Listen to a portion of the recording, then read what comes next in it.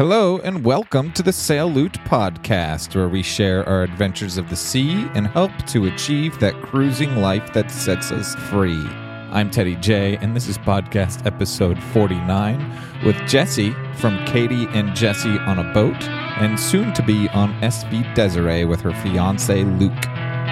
I'm really excited for this next one. I feel like very enthusiastic and have a lot of energy about it. I'm absolutely terrified, but like the kind of terrified that I thrive on. So let's do this. Thank you all so much for listening. So if you listened to episode 48, you might realize that at the beginning of that episode, I stated that I would be running a few more giveaways over here on the Sail Loot podcast, and so I happened for this one, since, you know, Jessie sometimes writes for Cruising Outpost, I got in touch with Bob. Yep, I got in touch with Bob Bitchin, and he was cool enough to give away, to have a couple subscriptions to give away. So I've got 2 one-year subscriptions to Cruising Outposts to give away for this episode. And to sweeten the deal, I'm going to go ahead and give a Sail Loot t-shirt away to each of the winners. So there can be 2 winners, and you can enter to win for a chance at a free 1-year subscription to Cruising Outpost by going over to the show notes for this episode at sailloot.com/episode 049 and scrolling down to the links and resources from this episode section, and it'll be the first link right there. Click on that link and you'll know exactly how to enter. Once you've entered to win the giveaway, make sure that you look out for an email. That email will contain a confirmation link in there that you can click on, and that'll bring you back over to the giveaway site where you can share via Twitter or Facebook or LinkedIn, and so you can share the giveaway, and you can get 3 more entries to the contest for every friend that you refer by sharing. You guys, a lot of people always ask if there's a way that you can help or ways that you can support the Sail Loot podcast, and this just goes to show that the best way to help is to share. You can also leave a review, subscribe to the podcast, and sign up for the email rally all in one place over at sailloot.com/podcast review. If you want to get Sail Loot a little bit of, loot or money or whatever, just use our affiliate links over at the Sail Loot resources page. You can click on and use the Bluehost affiliate link at the top of any Sail Loot webpage if you're looking for hosting to set up a website for your sailing blog or small business. And heck, the next time that you want to use Amazon to buy something, you can always use sailloot.com/Amazon, and that'll actually bring you directly to the Amazon page, and the Sail Loot and Amazon affiliate link will be utilized. There's no extra cost to you, but the Sail Loot podcast will get a very small commission, and you can help keep these shows coming. Okay, so let's move on to this episode of the Sail Loot podcast with Jessie from Katie and Jessie on a Boat. I met Katie and Jessie and Luke, Jessie's fiance, at the Annapolis Sailboat Show this past October. I bring gear to do live podcast recording to those events, but I always want a little more time, and there's always just too much going on around the shows and too many distractions. So I got their contact information knowing that I would have to get in touch with them at a later time. Along came February and the Miami Sailboat Show, and I still hadn't gotten the chance to catch either Katie or Jessie for a Sail Loot chat. But lo and behold, there was Jessie, standing next to Bob Bitchin at the Cruising Outpost booth. We talked for a few more minutes, and I made sure that she knew I was going to call her on Skype in the next few days, and we were going to get her story out there. Jessie is awesome. She's inspiring, she's raw, funny, honest, gritty, and just fun to talk to. And her writing and her photos reflect that awesomeness perfectly. The story of how her and Katie sailed around America's Great Loop is amazing. She's heading out on a new adventure with Luke in a little over a week. If you haven't already heard of Katie and Jessie on a boat.com, I highly suggest that you check it out. The link is in the show notes for this episode. And, well, I mean, here's the story to date. and the numbers and finances behind how Jessie, Katie, and Luke gather their sailing money. This is Teddy, and I have Jessie from Katie and Jessie on a Boat, or .com, or I mean maybe soon to be Jessie and Luke on a boat, or I'm I haven't decided yet. Sorry, Luke. Cool. How are you doing, Jessie? I'm great. Sunday morning in northern Michigan, and just looking over the lake actually with a very strong cup of coffee. So life is good. Good, cool. Yeah, I had to finish making my coffee before I got on the phone as well. So. Can't do anything without. Yeah, right. I agree. I usually start off by asking all people this question, so I'll ask you as well. How the heck did you get into sailing? Oh gosh, I guess it dates back to childhood, as one would imagine. Grew up taking sailing trips with my family to Canada and to the North Channel of Lake Huron on my father's sailboat, 37-foot sailboat. And honestly, I was just a leisurely passenger. I didn't care about the sailing part. And as I got into my teenage years, I started to not look forward to the times where I was stuck in a small space with my family. And my sister was kind of into sailing, and because she was, I wasn't. I kind of didn't want to, we didn't want to do anything that the other one was into. Mm-hmm. So I kind of let my sister get into sailing, and it wasn't until my early 20s that I started to see sailing in a new light, I guess, and caring, and deciding that all those years of me having these opportunities to take our family trips on a sailboat and not in a hotel was actually really, really special. Right. So your dad is the wizard, correct? Yes, he is the wizard. The wizard, right. So, I looking on Katie and Jessie on a Boat and stuff like that. So I'm going to, sorry, it's very rude to ask a woman her age, but I'm going to ask your age anyway. It's not rude. It's just a number. I just turned 28 and pretty excited about it, actually. Cool. How old were you when you left, I guess, with Katie? 23. 23, okay. So you were in Colorado before this crazy thing. Yes. Know this well. And Katie was in California, correct? Correct. And it says that it was your dad's idea to do the Great Loop? It was, yeah. I was actually right in the middle of a move from Lake Tahoe to Colorado, and Katie was also in Tahoe area. And my dad came to visit me in Tahoe just before I moved. And for some reason, Katie drove all the way to San Francisco with me to pick him up from the airport. And we were driving from San Francisco back to Tahoe, and, just having some solid, what are we doing with our lives conversation. And I had already been looking into jobs on boats, realizing that I was very interested on being in the water in general. And I had this crazy opportunity fall into my lap from findacrew.net. I got a job offered to me on a 100-foot yacht down in Miami that happened to have a helicopter and a helicopter pad, and I had just completed my commercial helicopter license. And yes, it was a wild experience. And I had no idea who this man was that offered me the job. It was just a series of phone calls and internet conversation. And I ended up having an interview with him, meeting him in Los Angeles, flying a helicopter with him from LA to his house in Arizona, and spent 4 hours with him just telling me about his life and his yacht and his plan to extract treasure off the coast of Brazil. And he had a parrot on his shoulder the entire time. And I was like, you know what? I don't want to be on a boat with you. I'm sorry, sir. We will not mention who this person is. So my boat search continued, or job on boat search continued. And that obviously freaked my father out a little bit, that job situation. He would have let me go, of course, but so we're talking about this entire situation in the car, him, Katie, and myself. And literally all he said was, I'd rather see you get your own boat you should do America's Great Loop. And like just as casual as that. And he was dead serious. Maybe he was half joking. I don't know, but it came out pretty serious.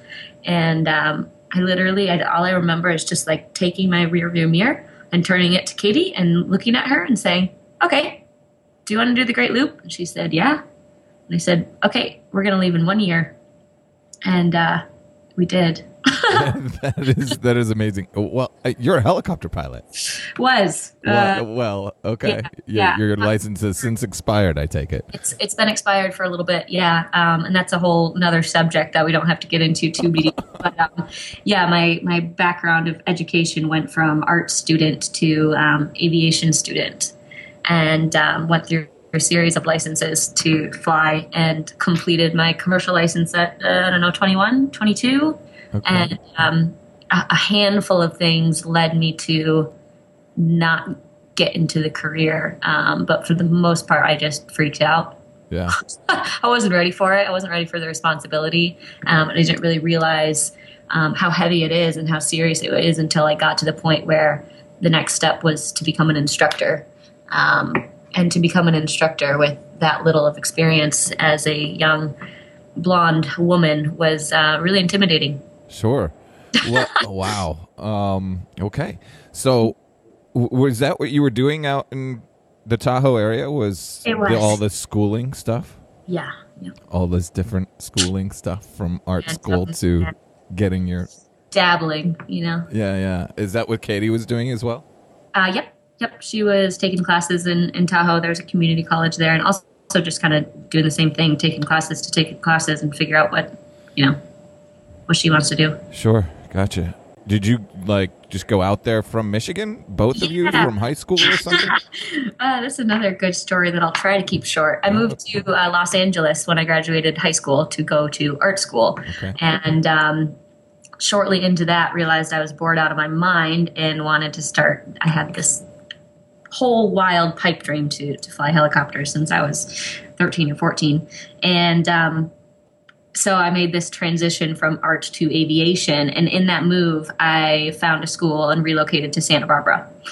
And Katie randomly came to visit me in Santa Barbara. And we had the time of our life. She was still living in Michigan at the time. And after that trip, she went home and packed up her stuff and moved to Santa Barbara.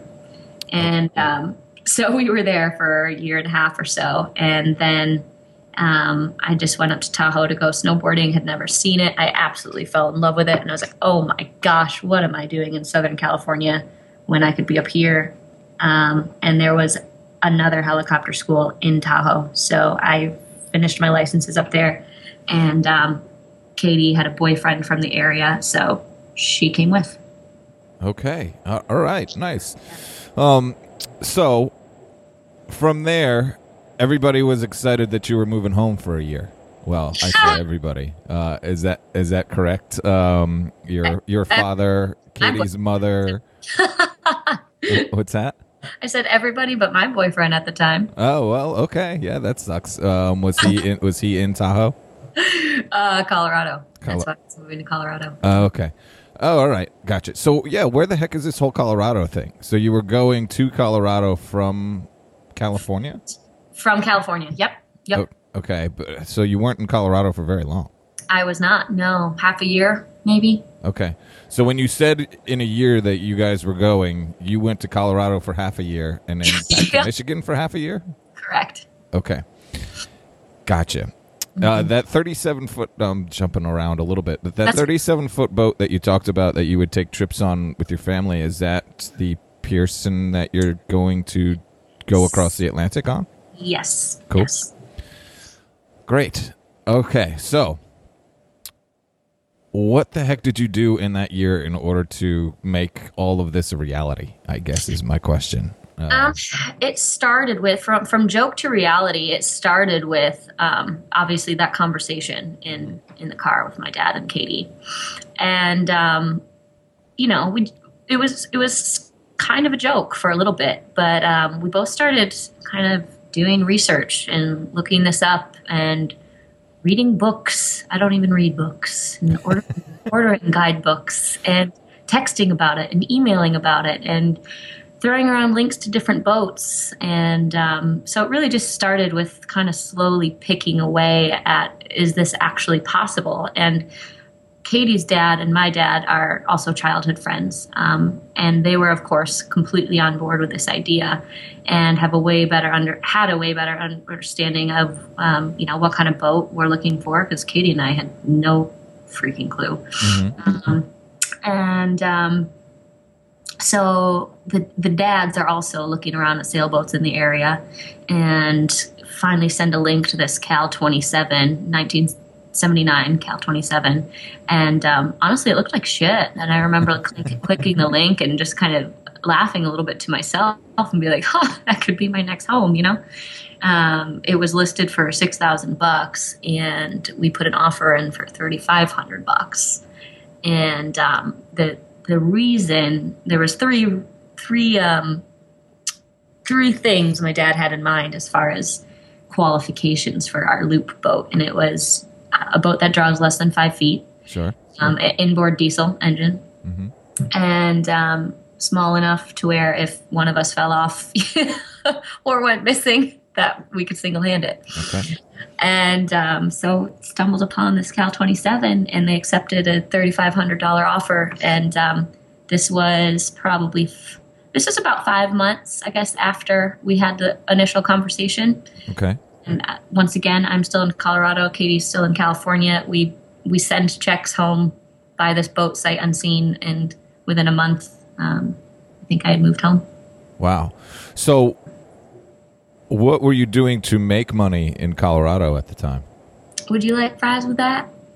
Awesome. Good for you. I was working at 2 different restaurants in Winter Park, Colorado, actually. Sure. And I know Winter Park. Yeah. So I was living in Tabernash, which is a hilarious, funky little bodunk area just a few miles outside of a few miles outside of Winter Park. And I was paying, $250 for rent for this huge apartment with the mountains in the back. It was awesome.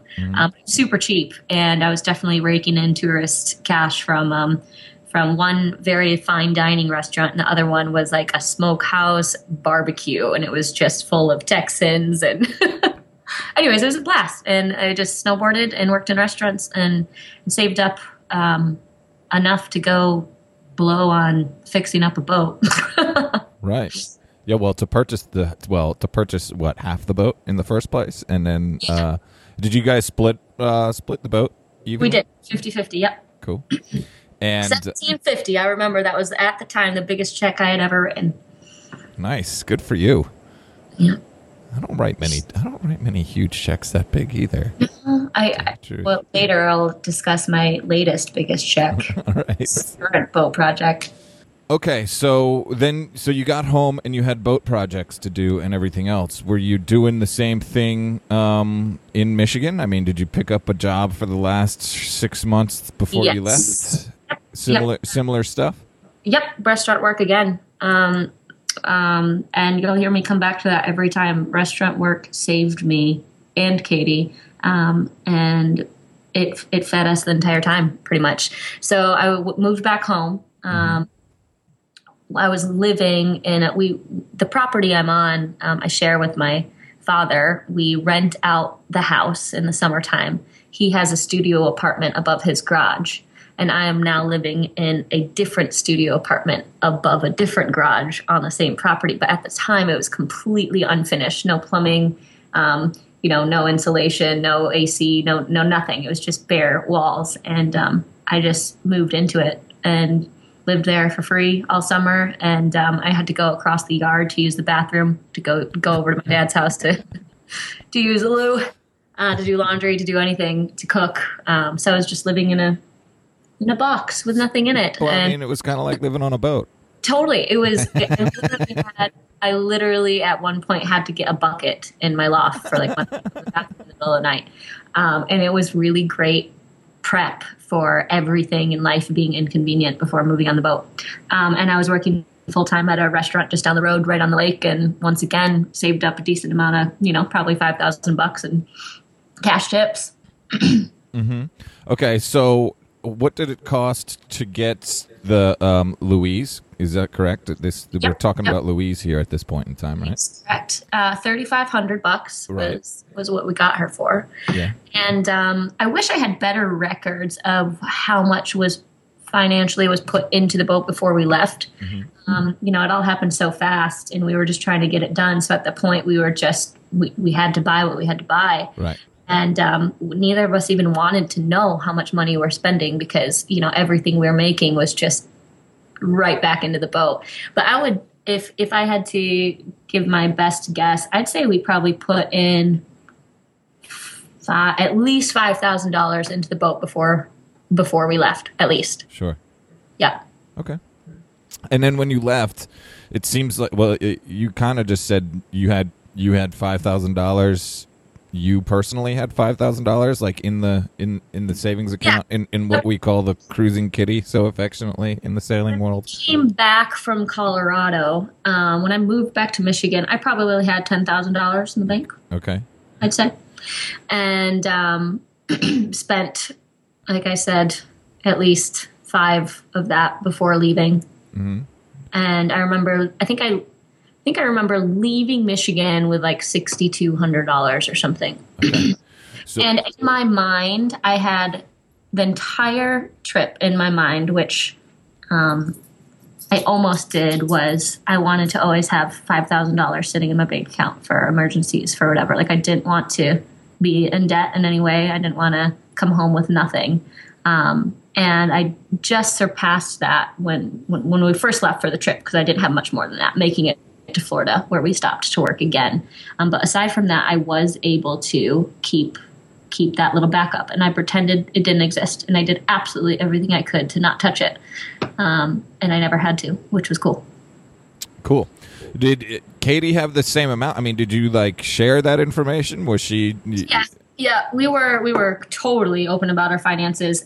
Katie was always a couple grand behind me. She was definitely doing the credit card thing. Mm-hmm. I think there was a time when we did make it to Florida, which took 3 months from Michigan. She had no money in her bank account and was just going off her, I don't know, $3,000 credit card limit or something. But I give her so much credit because we literally split everything from day one to the end day, 50-50, like down to the penny. And she was always a little bit tighter than me. And then when we started to work, though, I mean, we both got it back in Florida really quick. And then we were in a good position pretty much for the rest of the trip. But yeah, in the beginning, she was a little bit financially tighter than I was. Right. So shoving off to get out of the financial realm here for just a second, shoving off from Michigan, how did that feel? Like I didn't know anything. Okay. But free and excited. I remember being really scared for it to just be Katie and I finally, without any helping hands. But I remember writing about how excited I was for it to just be Katie and I, because I knew that we were going to be fine, and I knew that we would figure it out. And I knew we were so balanced in our knowledge and ability, and I already knew we worked really well together. So there was part of me that was anxious to say bye to our dads who helped us so much, and friends and family. But yeah, it was kind of a wild feeling because we didn't have much of a plan. It was very vague. We had X amount of money and X amount of, not X amount of time. I mean, all the time in the world until we figured out where we were going and what our plan was. And our only goal was to make it to the Bahamas. We're like, all right, let's get to Florida. Our first goal was get to Florida and find jobs and then go from there. So it was a lot of steps, lots of highs and lows in the first couple days. And man, it was trial by fire. Hilarious, actually. What's that? It was hilarious. Yeah. Well, your writing and your pictures are amazing, by the way. Is it mostly you that writes? Does Katie write? Yeah, no, when we started it, it was definitely a 50-50 project, and I ended up just really loving it. And she ended up not wanting to spend her time that way, which I think ended up being better because, not better, I don't want to say better, but versus both of us trying to tell a story in a way that she remembers it versus I remember it, or explain it. It's just difficult to be explaining things from two different perspectives, which is hilarious because even to this day, when we do presentations, I'll tell a story and she'll look at me like, "What? I don't remember that." We have such different memories sometimes, and it had different experiences, even though we were experiencing it all together, which is really interesting. Right. I totally threw myself into the whole documenting thing. And I've always been passionate about photography, and I've always just documented, I think, my life and shared it with people in general. So it's a very natural hobby for me, and a very, I was always keen on spending my spare time writing or taking pictures, whereas that wasn't a thing that she was ever into in the first place.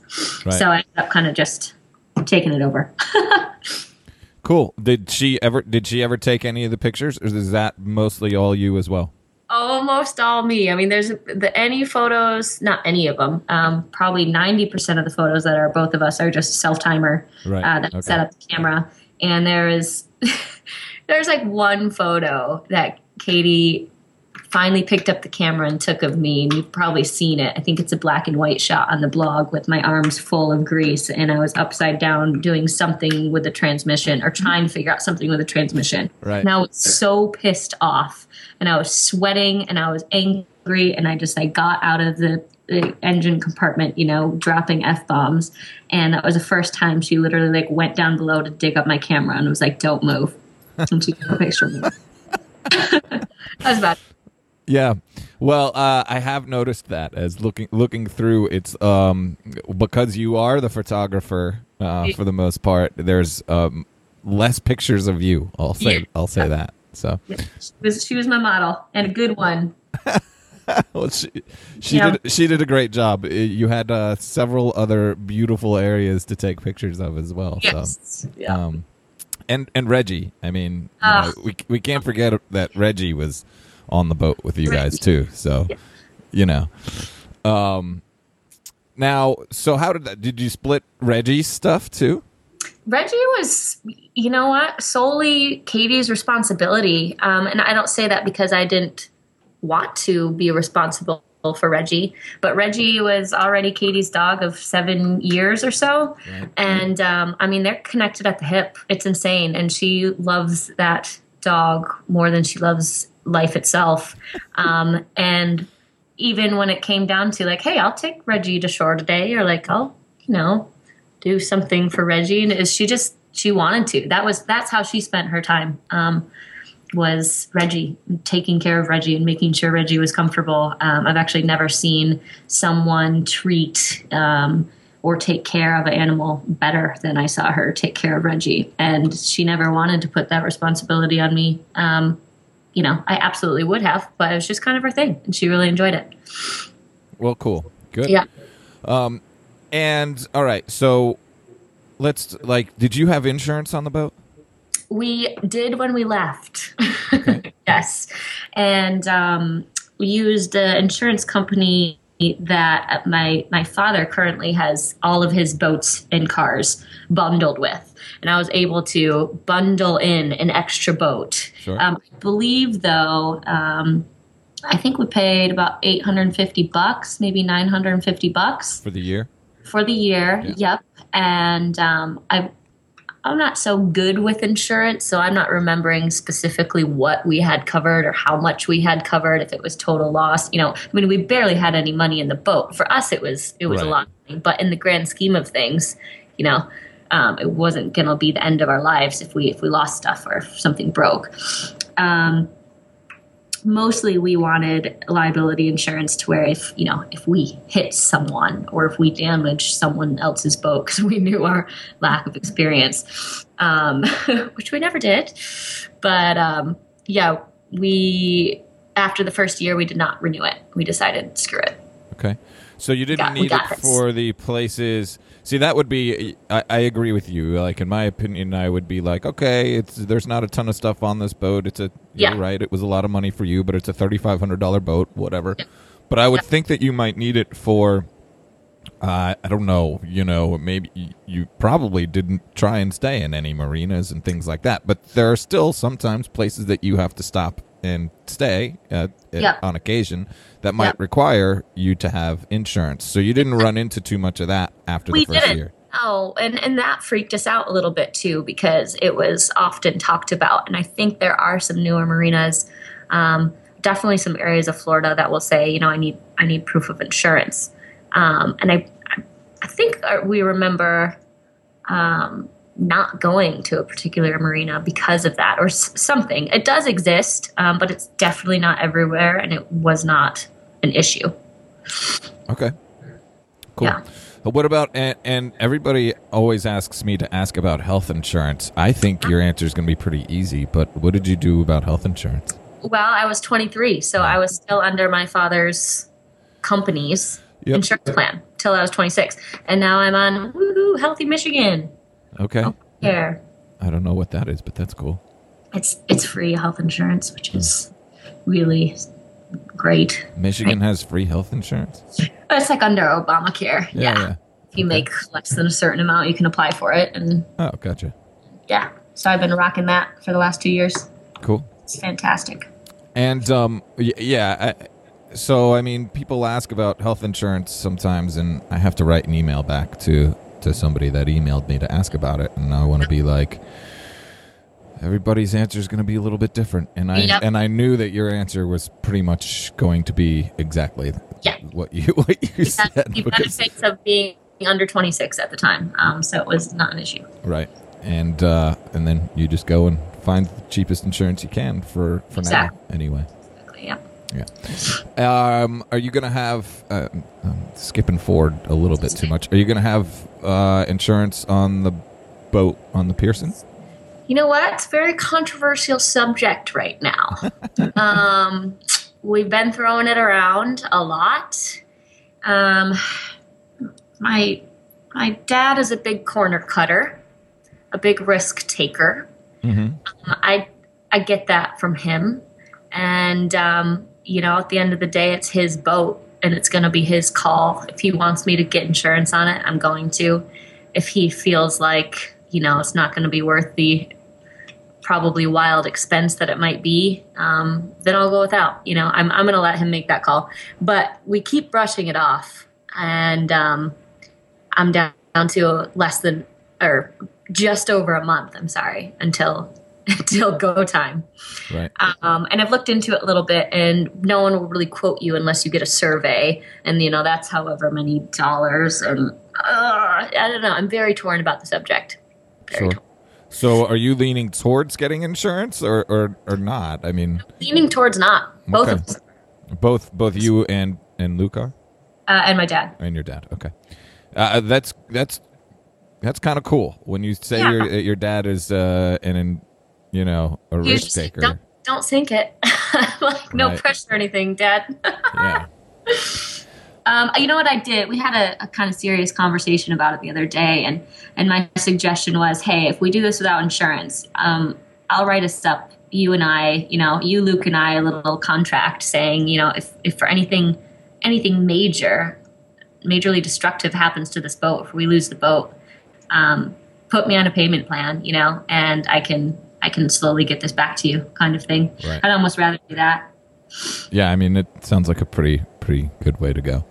Yeah. You'll have two experienced sailors on the boat this time, so. Well, one. I'm still there.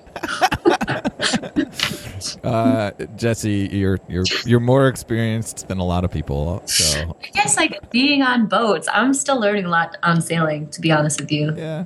I mean, I understand that as well, but you would think I would be a dummy about it because I choose not to use nautical language and I just call things whatever I want to call them. So I really can only communicate with myself while sailing. and Katie, apparently. Yes, and Katie. And maybe Reggie. He might know what you're talking about too. Sure.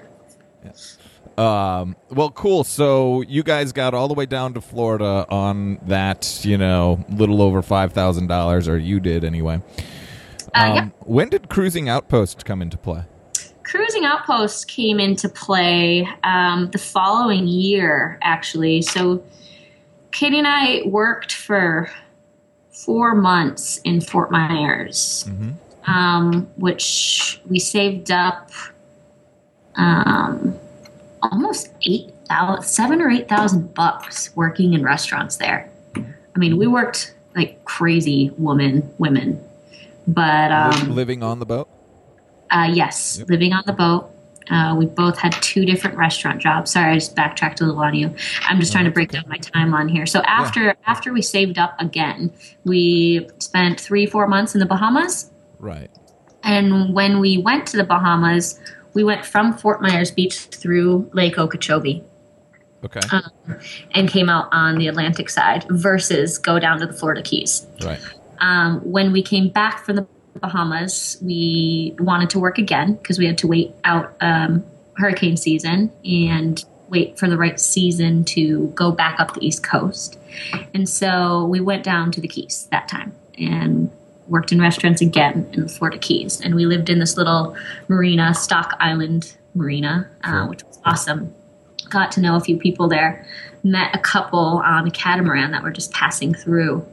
And just ended up having drinks aboard their catamaran one evening. And Dave and Renee Harrington are their names. And they had done a workshop with Bob and Jody a few years prior. And Renee was just like, oh my gosh, Bob Bitchin would love you girls. I just have to introduce you to Bob Bitchin. And we have no idea who they are, right? Mm-hmm. And after we met, Renee sent Bob and Jody an email, which we didn't even know about. And about a month later, Jody emails me and says, hey, someone introduced us to your story. We love what you girls are doing. Would you be interested in writing an article for Cruising Outpost? And I was super excited. Absolutely. I had never just been reached out to write for a magazine before. And, till this day, will never consider myself a writer. And they loved what I wrote for them. And they came back and said, let's make this a series. And it's turned into the last 2.5 years of a full story series of our adventure. Yeah. Do you get paid a lot? No. Yeah. $250 an article. Oh, okay, good. Cool. That's well worth it. Yeah, absolutely. Yeah. I mean, you're gonna write it anyway, or you want to write it anyway. Totally. So that wasn't until after you got back from the Bahamas. Correct. Okay, cool. And so, again, those other jobs, Fort Myers and the Keys, were all. So when you were in Fort Myers, was that also hurricane season, or so how long did it take you to get? It took us 3 months to get from Michigan to Florida. Okay. We left in September. We arrived in Fort Myers just before Christmas, which was perfect in timing for jobs because that means it's about to be their busy season. Their high tourism season is, January, February, March, April. And so we rolled into town and just walked around restaurants with some resumes. And we both got 2 jobs apiece within that first week and just didn't sit down, I don't think, for 4 months. Okay. Were you at a marina then as well? We were. Yep. Moss Marine. Okay. And I'm sorry, how long, you probably just said, but how long did you work? 4 months. 4 months. Okay. So then you went to the Bahamas in May? Yep, headed for the Bahamas, April, May, end of April. I think we left Fort Myers. Okay. We crossed over to the Bahamas like May 1st or something. Because I remember spending Cinco de Mayo having margaritas in the Bahamas. Nice. Yeah, that was nice. Yeah. And then came back from the Bahamas middle of July. Okay, so you were in the Bahamas for a little over 2 months. Yeah. Yep. All right, cool. And so back from the Bahamas, where were you working at Fort Myers? So just restaurant jobs, like you said, right? Yep. The Cottage Bar and Grill and Nemo's Sports Bar. It was, good, I guess, because it filled our wallet. Yeah, it was fantastic. Come on, Jessie. Like you got all the money you needed in order to go to the Bahamas. What? You know, we left we felt rich when we left there. Not going to lie. That was probably, like, at the time, the most money either of us had been able to save. Well, that's what I was about to say. With the amount of money it sounds like you saved, it sounds like you had more than before you left. We did. Yeah. So. Yeah, we totally did. And what we had learned in our first few months is how frugally we were totally fine living. I mean, we would average in between $800 and $1,200 a month. Right. In total costs. I mean, from beer to spare parts. Mm-hmm. Yeah. Okay. To everything. To every single thing you did, whatever you had to pay for or anything like that. Okay. And some months were virtually nothing, and some months we got hit hard. Like for the Bahamas is a good example. It was both extremes. We spent probably a month cruising around the Exumas. There's nothing there. You can't spend any money there. You know, we probably spent a couple $100 in a month. Mm-hmm. But then we had to replace our transmission, and you know, there goes $2,000. You know, $1,500 in 1 month. So it varied, but yeah, it came down to average between like $800 and $1,200 that we were each spending every month on all life expenses. Cool. Throughout the entire trip? Yeah, throughout the entire trip. And once again, I mean, that was definitely us being frugal, you know, anchoring as much as possible. We were super cheap about going to restaurants and activities and really, really picky with, you know, what activities we did want to do. And we did have a certain amount saved up at this time. We were okay. You know, we probably could have been a little bit more relaxed about it, but we did good on a budget. We put ourselves on a tight budget and stuck to it, even when we didn't have to stick to it that tightly. Well, good for you guys. Where did you fix the transmission? In Chub Key in the Bahamas. Key. Yeah, it's in the Berry Islands. Yeah. I've been actually. Oh, you have? Awesome. It's technically like a private resort island, and we pulled in there under sail. And that was the first experience we had to truly become sailors, and it worked. We ended up getting ourselves into the dock there. You did, like because there's like a little cut in there in order to get through, like.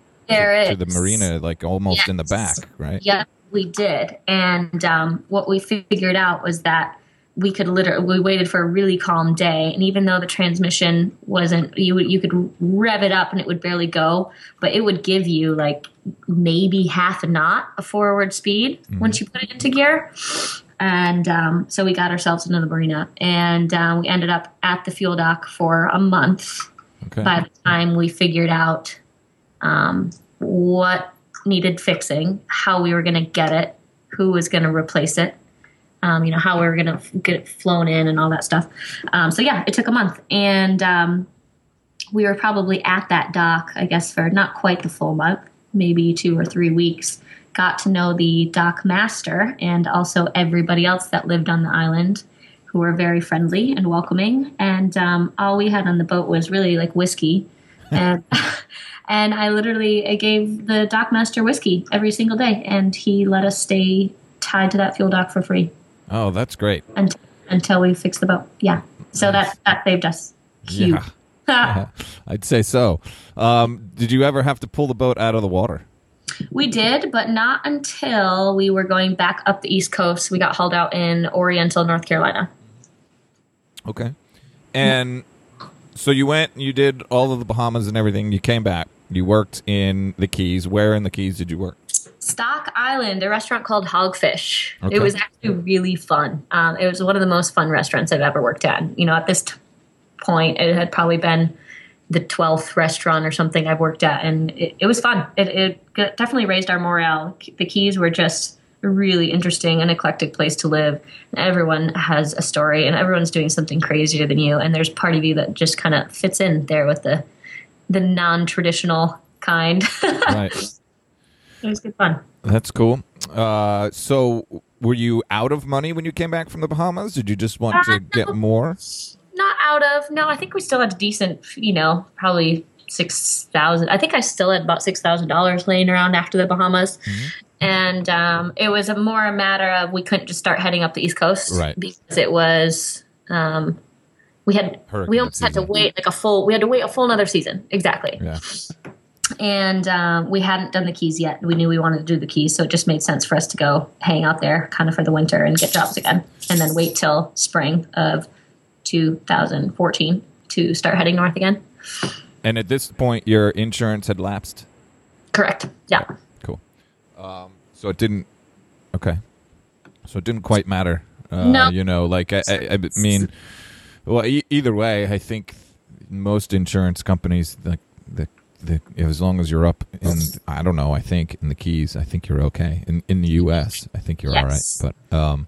But it didn't really matter anyway. Like you didn't have any restrictions as to you got to be north of wherever or anything like that. No. Well, when we did have insurance, I don't remember the specific date, but it was something like you cannot get to the Gulf of Mexico until November 15th or something, until December 1st. So until, whenever hurricane season was officially over. And so I do remember having to stall a little bit in Alabama as we were going down the Tentom River because of that reason, because we weren't supposed to reach the sea by November, whatever. Okay. Yeah. Cool. And then, so you weren't there until when? Go ahead. Sorry. I'm sorry. What did you just say? I was just going to say, then once we got down there, we realized, the hundreds of thousands of boats and sailboats that are down here without insurance. It was like, okay, we were uptight about it when we didn't really understand it. And now we know our ability and know our boat. And if we lose our boat, we lose our boat. Right. Yeah. I mean, yeah, exactly. So, yeah. And then, so you went from the Keys, and when did you leave to start going north? November-ish? Actually, no. This was even later. We worked in the Keys in the winter. Again, it was like January, February, March, and then took off. Okay. So you went, it was very close to a year, it sounds like. Eight, 10 months in the Keys? Well, okay, no, I don't want to make it too complicated. But when we came back from the Bahamas, we had yet another breakdown. And by August, we were over it. We did not want to continue to be throwing money into the boat. We were tired. We were like, we're just going to park the boat and take a quick break. I went back to Colorado for a few months. Katie went back to California for a few months, back to the at the time, the boyfriends we kind of had left. And after a few months, we met back in Florida. Okay. Around Christmas, New Year's. And then spent an entire month fixing up what we had left sitting there. More engine problems. Right. And then sailed down to the Keys and then worked for 3 months. Okay. And headed up. So it was broken up a little bit there. We spent a few months off the boat there. No, that makes sense. That's pretty cool. And it was down there that, like you said, you got introduced to eventually Bob and Jody and Cruising Outpost and everything else, correct? Yep. Yeah. So you started going north, went January, February? March. Okay, March. Early March of what year was this now? 14. Okay. Yep. Mm-hmm. That was right before I started all this stuff. So anyway, and so you started going north from there up the East Coast. Yep. It took us about 5 months to get from the Keys back to Michigan. And with a haul out in between. Yep, with a haul out in between. And at this point, we started selling T-shirts, which oddly worked really well. I think we made like $2,500 or something from selling T-shirts. Yeah. Katie's dad owns a screen printing company in Michigan, and so they were being hand printed at her dad's shop and shipped out. And it was a donate button on the blog, and for donating, you got a T-shirt. And so we were getting $30 here, $40 there, and that ended up paying for the haul out and all the work we had done in North Carolina, which was really cool because then we didn't have to tap into our own funds at that time. Right.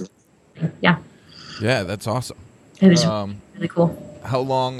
What did you have to haul out for? We had to replace the cutlass bearing, which we did not know what that was at the time. But when we replaced the transmission in the Bahamas, we had the island handyman replace it with myself and Katie. So, it worked for a while, but it was never aligned appropriately. And so then the coupler that connected the transmission to the propeller shaft ended up crapping out on us on our way back from the Bahamas.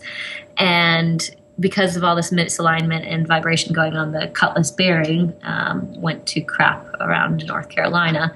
We had also never taken the time to repaint the bottom, and we literally had a coral reef on the belly of Louise. And there were days. Did you ever clean the boat? Did you ever clean the boat? We tried. And, when we were in the Keys and when we were in the Bahamas, we were on top of it. We'd get in and scrape it and whatnot. But oh my gosh, going up the intercoastal of Florida and Georgia and South Carolina, literally when we pulled the boat out, it was such a joke. We knew why we couldn't go faster than 3 freaking knots. Well, good. So, scraped her clean, gave her a new paint job, which is a pain in the ass, but it was so necessary. Right. Then we felt like we were a really fast boat after that. Yeah, well, you were. Probably like an extra knot or two. Yeah. When we hit 5 knots, we're like, woo! Fire. So it took you 5 months from March. Mm-hmm. Mm-hmm. So you were back in Michigan in September 4th, yep. Okay. What the heck have you been doing for the last 2 years, Jessie? Oh my gosh. Trying to figure myself out. Me too. Me too, by the way. No big deal. Me too. I'm only more than 10 years older than you, but me too. So no big deal. We're going to be trying to figure it out for the rest of our lives, and that's exactly what I'm currently figuring out. And it's kind of a wonderful thing. Actually, these last 2 years have been insane. Highs and lows galore. My goal when I got back home from the boat was to stay put. My entire adulthood, I've been tuned to go, go, go, go, go, go, go. Explore this place, live here for a few months, move, and again, and repeat. And I was so good at saying goodbye and, connecting people all over the country, but then... I'll see you later, Jessie. I'll see you later. Exactly. And working disposable jobs, doing the restaurant thing, being able to come and go from any situation. And I learned on this trip that I didn't want to be that person. I didn't like that about myself. I wanted to find a little bit more stability. I wanted a place to call home. I wanted a space to call my own. I didn't want to keep resorting to the restaurant work, even though it had fueled me and totally kept me going throughout the years of my life that I was go, go, go, go, go. I was ready to figure out something that I was a little bit more passionate about as far as work goes. And so with that, the last 2 years, I've been primarily working on a photography business. I've been able to pick up a lot of work purely from staying in one place. Because in the past, no one ever knew where I was. Why would you hire me or why would you think I was around if I was constantly moving? So sticking with my goal to just stay put for a little bit has really paid off in the photography world. I've been booking a lot of weddings, family portraits, product photography, you name it. And that's mostly my primary means of funds in the summertime, at least half the season. Mm-hmm. And aside from that, I've been working since I got home part-time at this fitness studio, actually. I'm a personal trainer there, and I really don't talk about it. I don't know why, but I absolutely love it. I'm there, like I said, 20 hours a week, if that, not even 15. And it's been so fun. And so it's a combination of photography, this fitness studio, and I do 6 boat shows a year with Cruising Outpost and continue to write for them. So lots of odd jobs, and none of them are related, but they are all things I'm very interested in. And I've found a really good balance in it. And then somewhere in those 2 years, I met my future husband at the Annapolis Boat Show, and I've been back and forth to England. He's from London originally, and that's been probably the most wild year of my life in the best way possible. And now we are planning to sail from America to England, because what else would we do? Right. Yeah. Well, congratulations. By the way, I had the opportunity to briefly meet Luke at this past in October. In Annapolis. Yeah, in Annapolis. He's a character. What's that? He's a character. He is a character. No, because I met you guys at the very kind of end of the boat show, I think, or when I was or something, and said hello briefly to you guys. And Luke was around. He's working for still. Who's he working Hyde for? Sales. Hyde Sales, right? Yep. So he sells sails to sailmakers, and a big fraction of his customers are actually in the States. So he has been able to have a little bit of flexibility to be working remotely from here, and reasons to do business in the States, which has been helpful. And I have had the flexibility with my work schedule and with my finances to spend a decent amount of time over there. Well, good. That's great. Yep. So when did you guys meet? It wasn't, had to be, what, October of 15? Yeah, a year and a half ago. Yeah. So, yeah. Yeah, cool. Good for you guys. Just at the Annapolis Sailboat Show, he came up and said hello. Yeah, it was actually downtown. I was with Katie, and he was with his coworker, and we all did this very childish, triple take as we walked by each other on the street. They were actually sitting down eating dinner. Katie and I walked by, and Katie just turned around, and she's like, "Hey, we'll be at that bar." It was very much a me thing to do, but she did it for some reason. And then, sure enough, they came into the bar, and we met over tequila. It was fantastic. That's good. And realized that we were both there for the Annapolis Boat Show, and and spent the rest of the week together. I actually texted my mother the next day and told her that I met my future baby daddy. Oh, good job, Jessie. Good job. That's a text your mom always wants to get, I'm sure. She was excited. Yeah, well, that's good. I'm glad she was excited. Well, cool. And and the email that I sent you, the subject was "Holy shit, you can shoot." Your photos are pretty amazing, Jessie. And so it is no surprise to me that you've been able to make a living,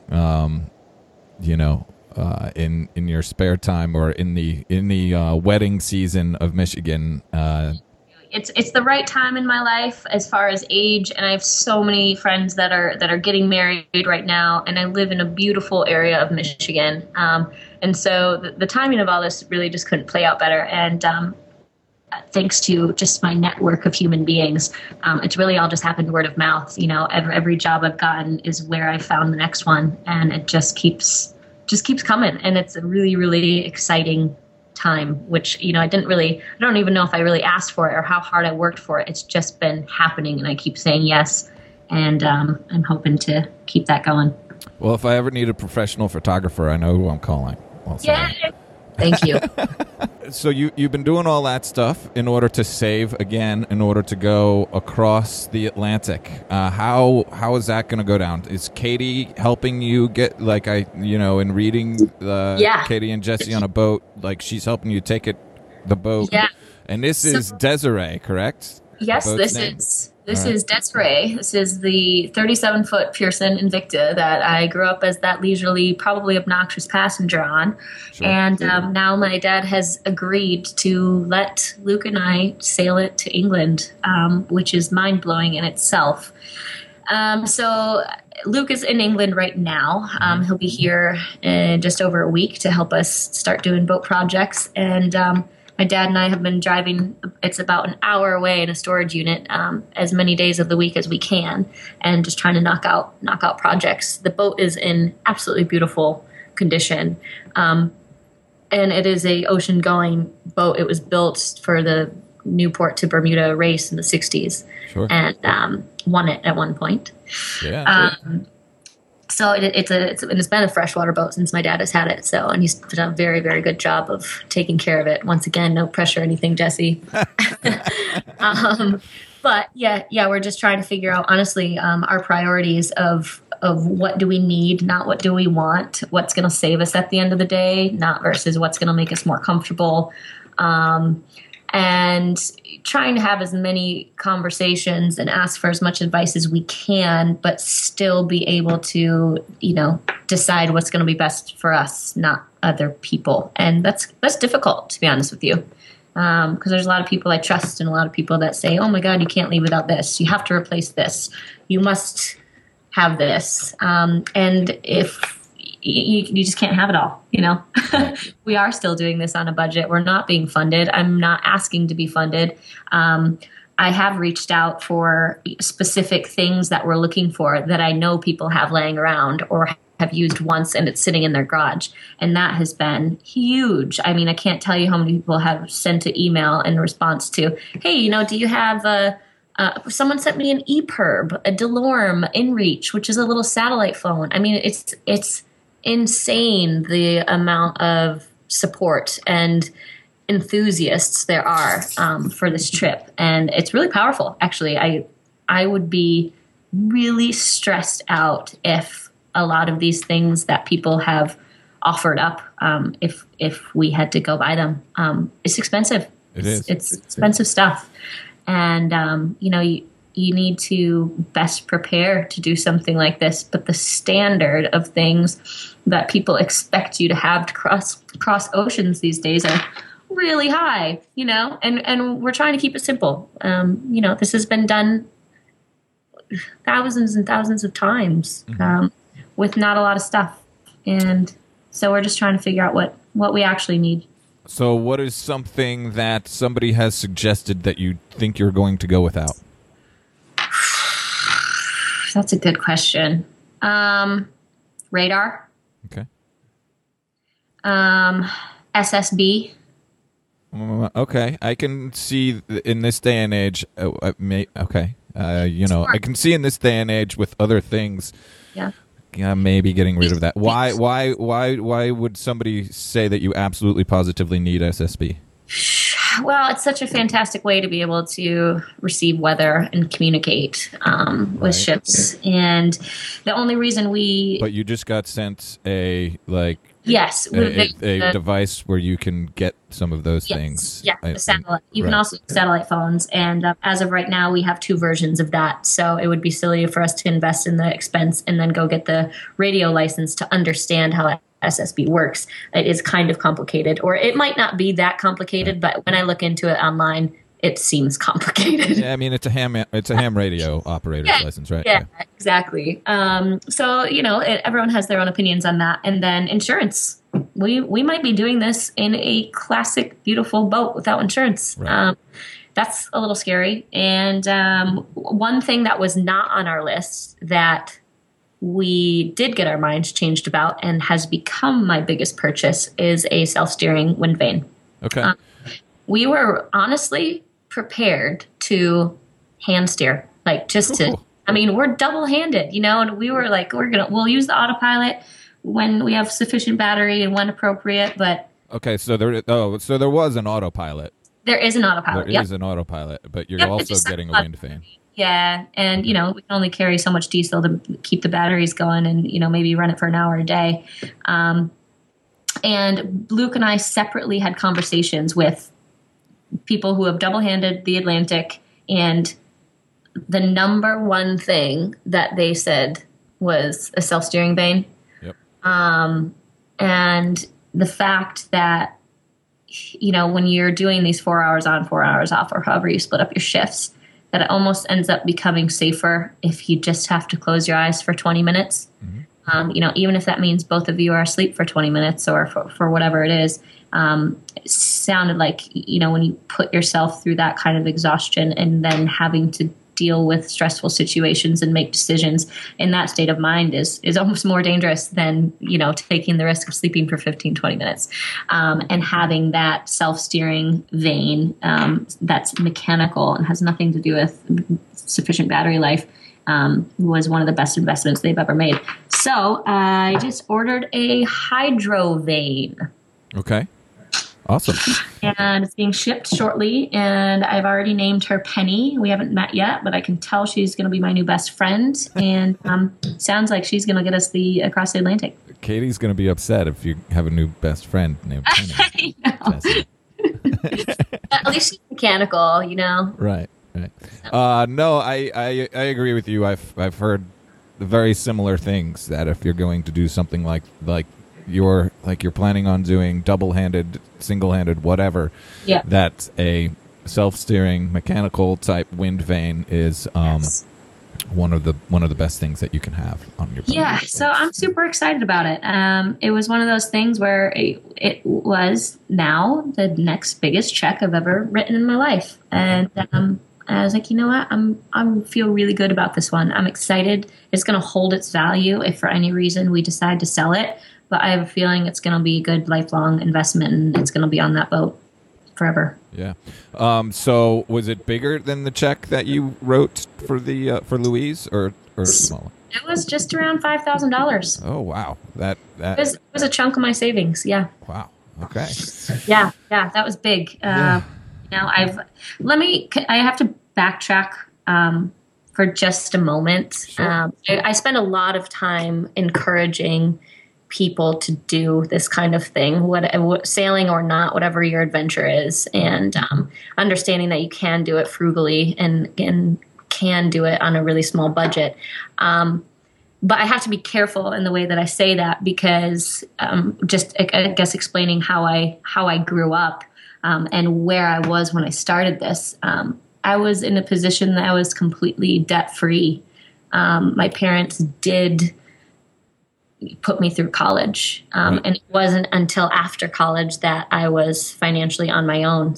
So that was 4 years of my life where I was able to work and save everything that I was, I didn't save a lot, but enough to where I never had credit card debt. I did not have a car payment debt. I did not have college debt. And that was a really, really fortunate position to be in. And I forget that because I was in that position, that doesn't mean everyone else is. And most people are swimming in bills at 18, 19, 20, 21, 22.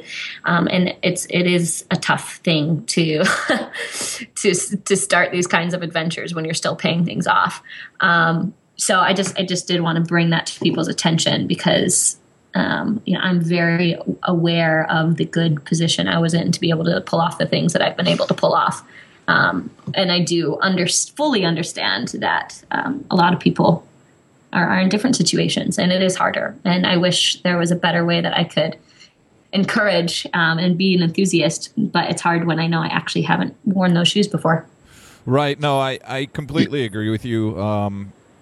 Yes, that's all I can really say, as in I'm in that situation as well. I mean, I'm like I said, a little older than you at this point in time, but I have very little to zero debt right now. Other than, I have a mortgage that I'm paying for, but this townhouse can be sold when I go, or I'm actually also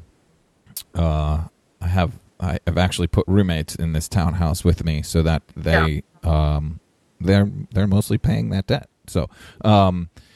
But I kind of agree. Yes, it does get difficult, especially with at the age that you left, college tuitions these days and everything else, and people having to pay those loans off and things.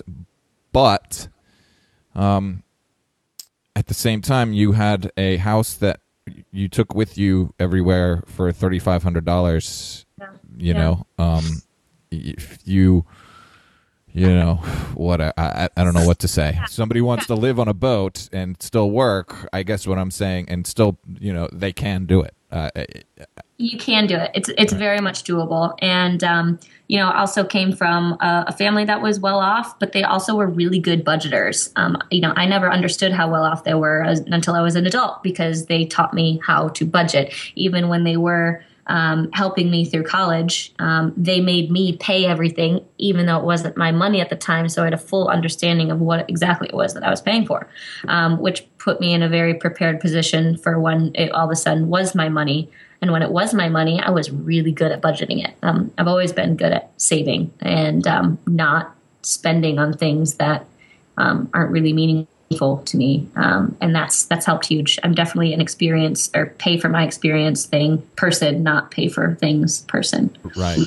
Well, and that's kind of the whole, the whole gist of all of this, and what I'm trying to do personally at the moment is get rid of things, stop paying for things, go examine what I do pay for or don't pay for, and only pay for those things that I need. And sometimes when I want something, sit there and realize that maybe I don't, is it going to be something that I get and sits there and I don't use, or something like that. Rethink all of those things and make sure that you're going to totally prioritizing and figuring out, think of numbers in different ways. I'll buy a plane ticket instead of a TV. I'll buy a boat instead of a car. All these things where the numbers could be exactly the same, but it just depends on, go somewhere, do something. Right. Do something crazy, and you might even be able to do it cheaper than that cool thing you were going to get for your house or that new sound system, or I don't know. I've been trying to live relatively simple, but at the same time, I've been in a good position to do that. So, yeah, that's great. That's absolutely fantastic. So, how much do you think you guys are going to have saved before you leave to cross the Atlantic? You know what? I have saved right now just over $20,000. Okay. And I have a goal to not go below that $20,000. I'm prepared to spend $8,000 to $10,000 on this trip, knowing that I'm coming home for the summer and have work booked, and I'm going to make it all back by September. Okay, so you're going to go and you're going to cross the Atlantic. And okay, and to that end, it sounds a lot like, what are you going to be paying for while you're in the Atlantic anyway, right? other than what's already on the boat and paid for, right?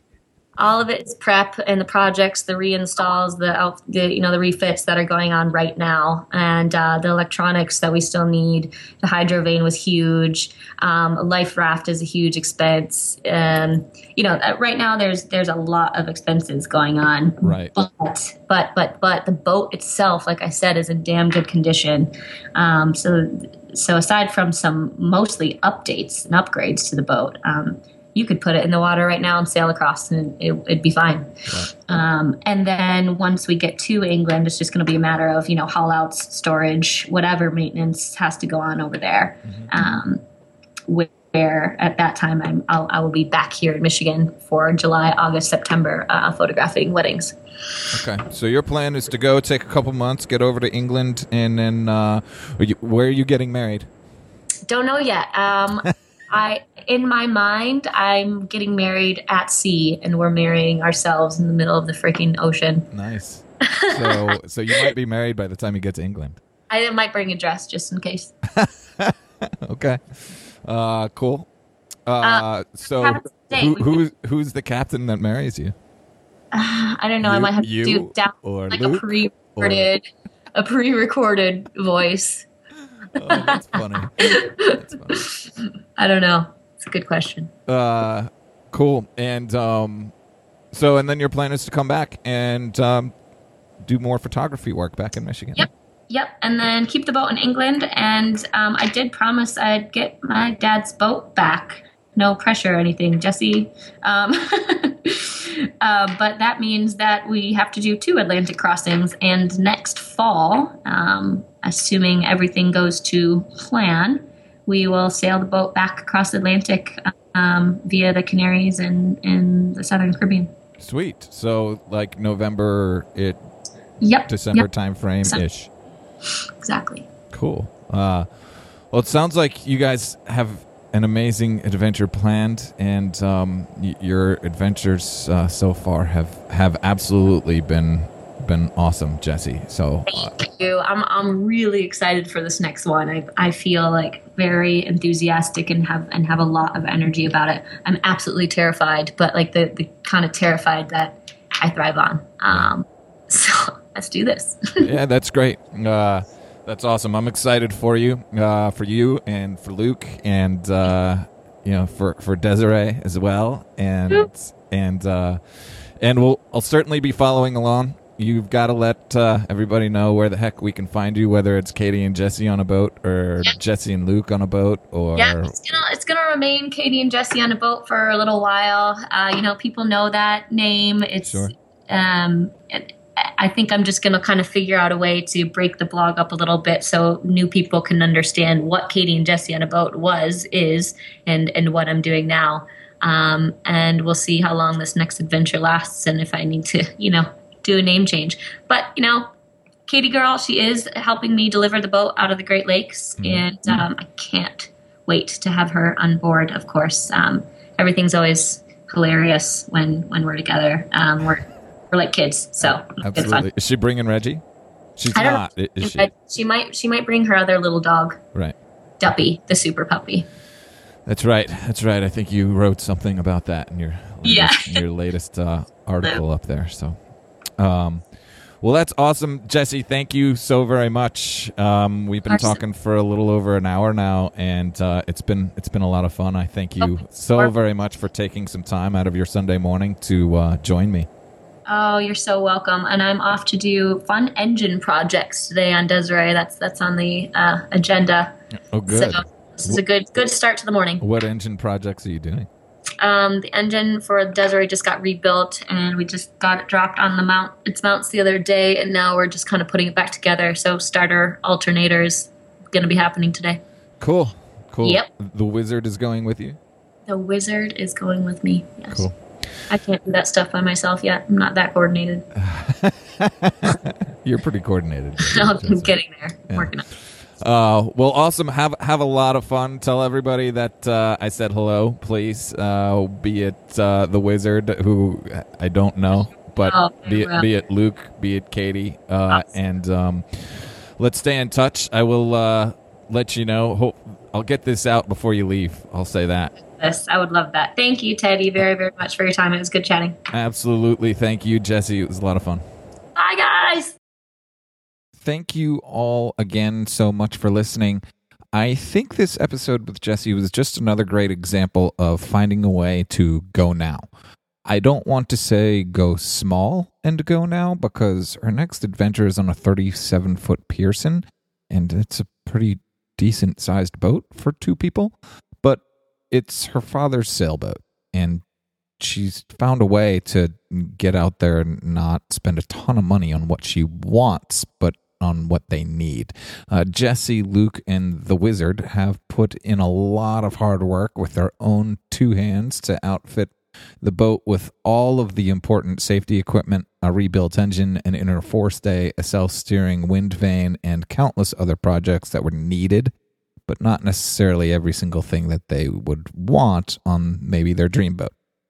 Katie and Jessie certainly didn't have everything that they wanted on Louise, but they had just what they needed to take an epic adventure around America's Great Loop. I also want to give a shout out to family and Katie and Jessie's parents. To support and encourage your 23-year-old daughters to take off on such an adventure is just awesome. And now the Wizard is helping his 28-year-old daughter prepare to sail across the Atlantic with some English dude. Sorry, Luke, I just kind of had to throw that in there. Sure, you're a good guy, and from what I hear, you're a pretty darn good sailor as well. So, I'm not a parent, so maybe I shouldn't really be giving parenting advice, but I'll say that if you are a parent, maybe take note of Katie and Jessie and Luke's story and encourage your kids to be adventurous and get outside and go sailing and follow their dreams. Teach them to be frugal. Teach them to budget their money and realize what they're actually spending it on. maybe you can teach them how to manage their money and live beneath their means. It's always interesting to me that I read stories of how some of the richest people in the world live well below their means and spend a lot of their money on experiences. I always hear the stats that there are less young people sailing these days, or boat sales are on the decline. And I think maybe extreme fear that our society's youth was raised with in recent years may be the reason for some of this. I always like to use an analogy about like riding a bike, and I always like bring up to people sometimes that like I remember when I was 10 years old and I would ride my bike everywhere. I used to ride my bike 2.5 miles away in the summer mornings to the lake in order to go to swim team practice. I'm not even sure if bike helmets were invented back then, but it certainly wasn't a law that I had to wear one, and I most certainly didn't wear one. Now, I'm not saying don't wear a bike helmet, but these days it just seems as if kids can't ride their bikes unless they don protective Kevlar suits and only do circles around the driveway so that a quote-unquote adult can always have an eye on them. The media has made it seem as if when a 10-year-old rides their bike a block away that some creeper is going to abduct them. And I don't believe that riding a bike or sailing or any kind of adventure is any more dangerous now than it was when I was 10 years old. Maybe what we should be doing is teaching our kids, or the youth, let's say, about the safe way to take these adventures and try to prepare them for the scrapes and bruises that they may get. But eventually, we've got to let them go and figure it out for themselves. Again, I'm not a parent, but it just kind of seems as if what the wizard kind of did with Jessie, and I think that's amazing. Anyway, not a parent, so take all this for what it's worth. Make sure you check out the show notes for this episode at sailloot.com/episode 049 for all of the links to Jessie and Katie and Jessie on a boat. And of course, make sure you click on the link to enter to win one of the 1-year subscriptions to Cruising Outpost magazine and a Sail Loot t-shirt. If you have any questions about anything, please feel free to email me at teddyj@sailloot.com. Of course, you can find us at sailloot.com, facebook.com/sailloot, and on Twitter at sailloot. You can sign up for the Sail Loot email rally, leave a review for the podcast, and subscribe to the podcast in iTunes all at one place over at sailloot.com/podcast review. If you want to put a link to Sail Loot on your blog somewhere, as I said at the top of this episode, that certainly does help. But thank you all so much for listening. I hope that all of you can find a way to find your Sail Loot to live a life rich in experiences. I hope to meet all of you out on the water, fair winds, and following seas. And peace and love.